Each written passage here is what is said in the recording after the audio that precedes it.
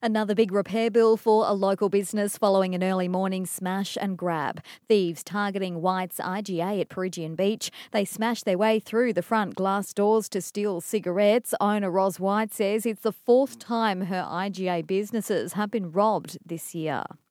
Witnesses have told police a man used a rope swing to enter a popular waterhole at Mullaney yesterday afternoon when he failed to resurface. The body of the international tourist aged in his 20s has been recovered from Gardeners Falls. It's the second drowning death there in 2 years. In January last year, a 40-year-old man died after he jumped from rocks into the water. A report will be prepared for the coroner. The owners of a popular live music and entertainment venue say they're heartbroken but had no choice but to close the venue permanently.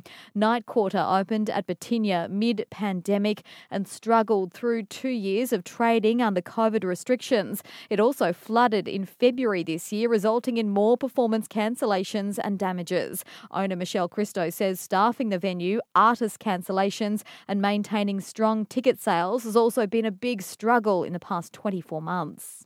And the Salvation Army in Noosaville will be full of volunteers today as they begin packing hampers to give to locals in need during the Christmas period.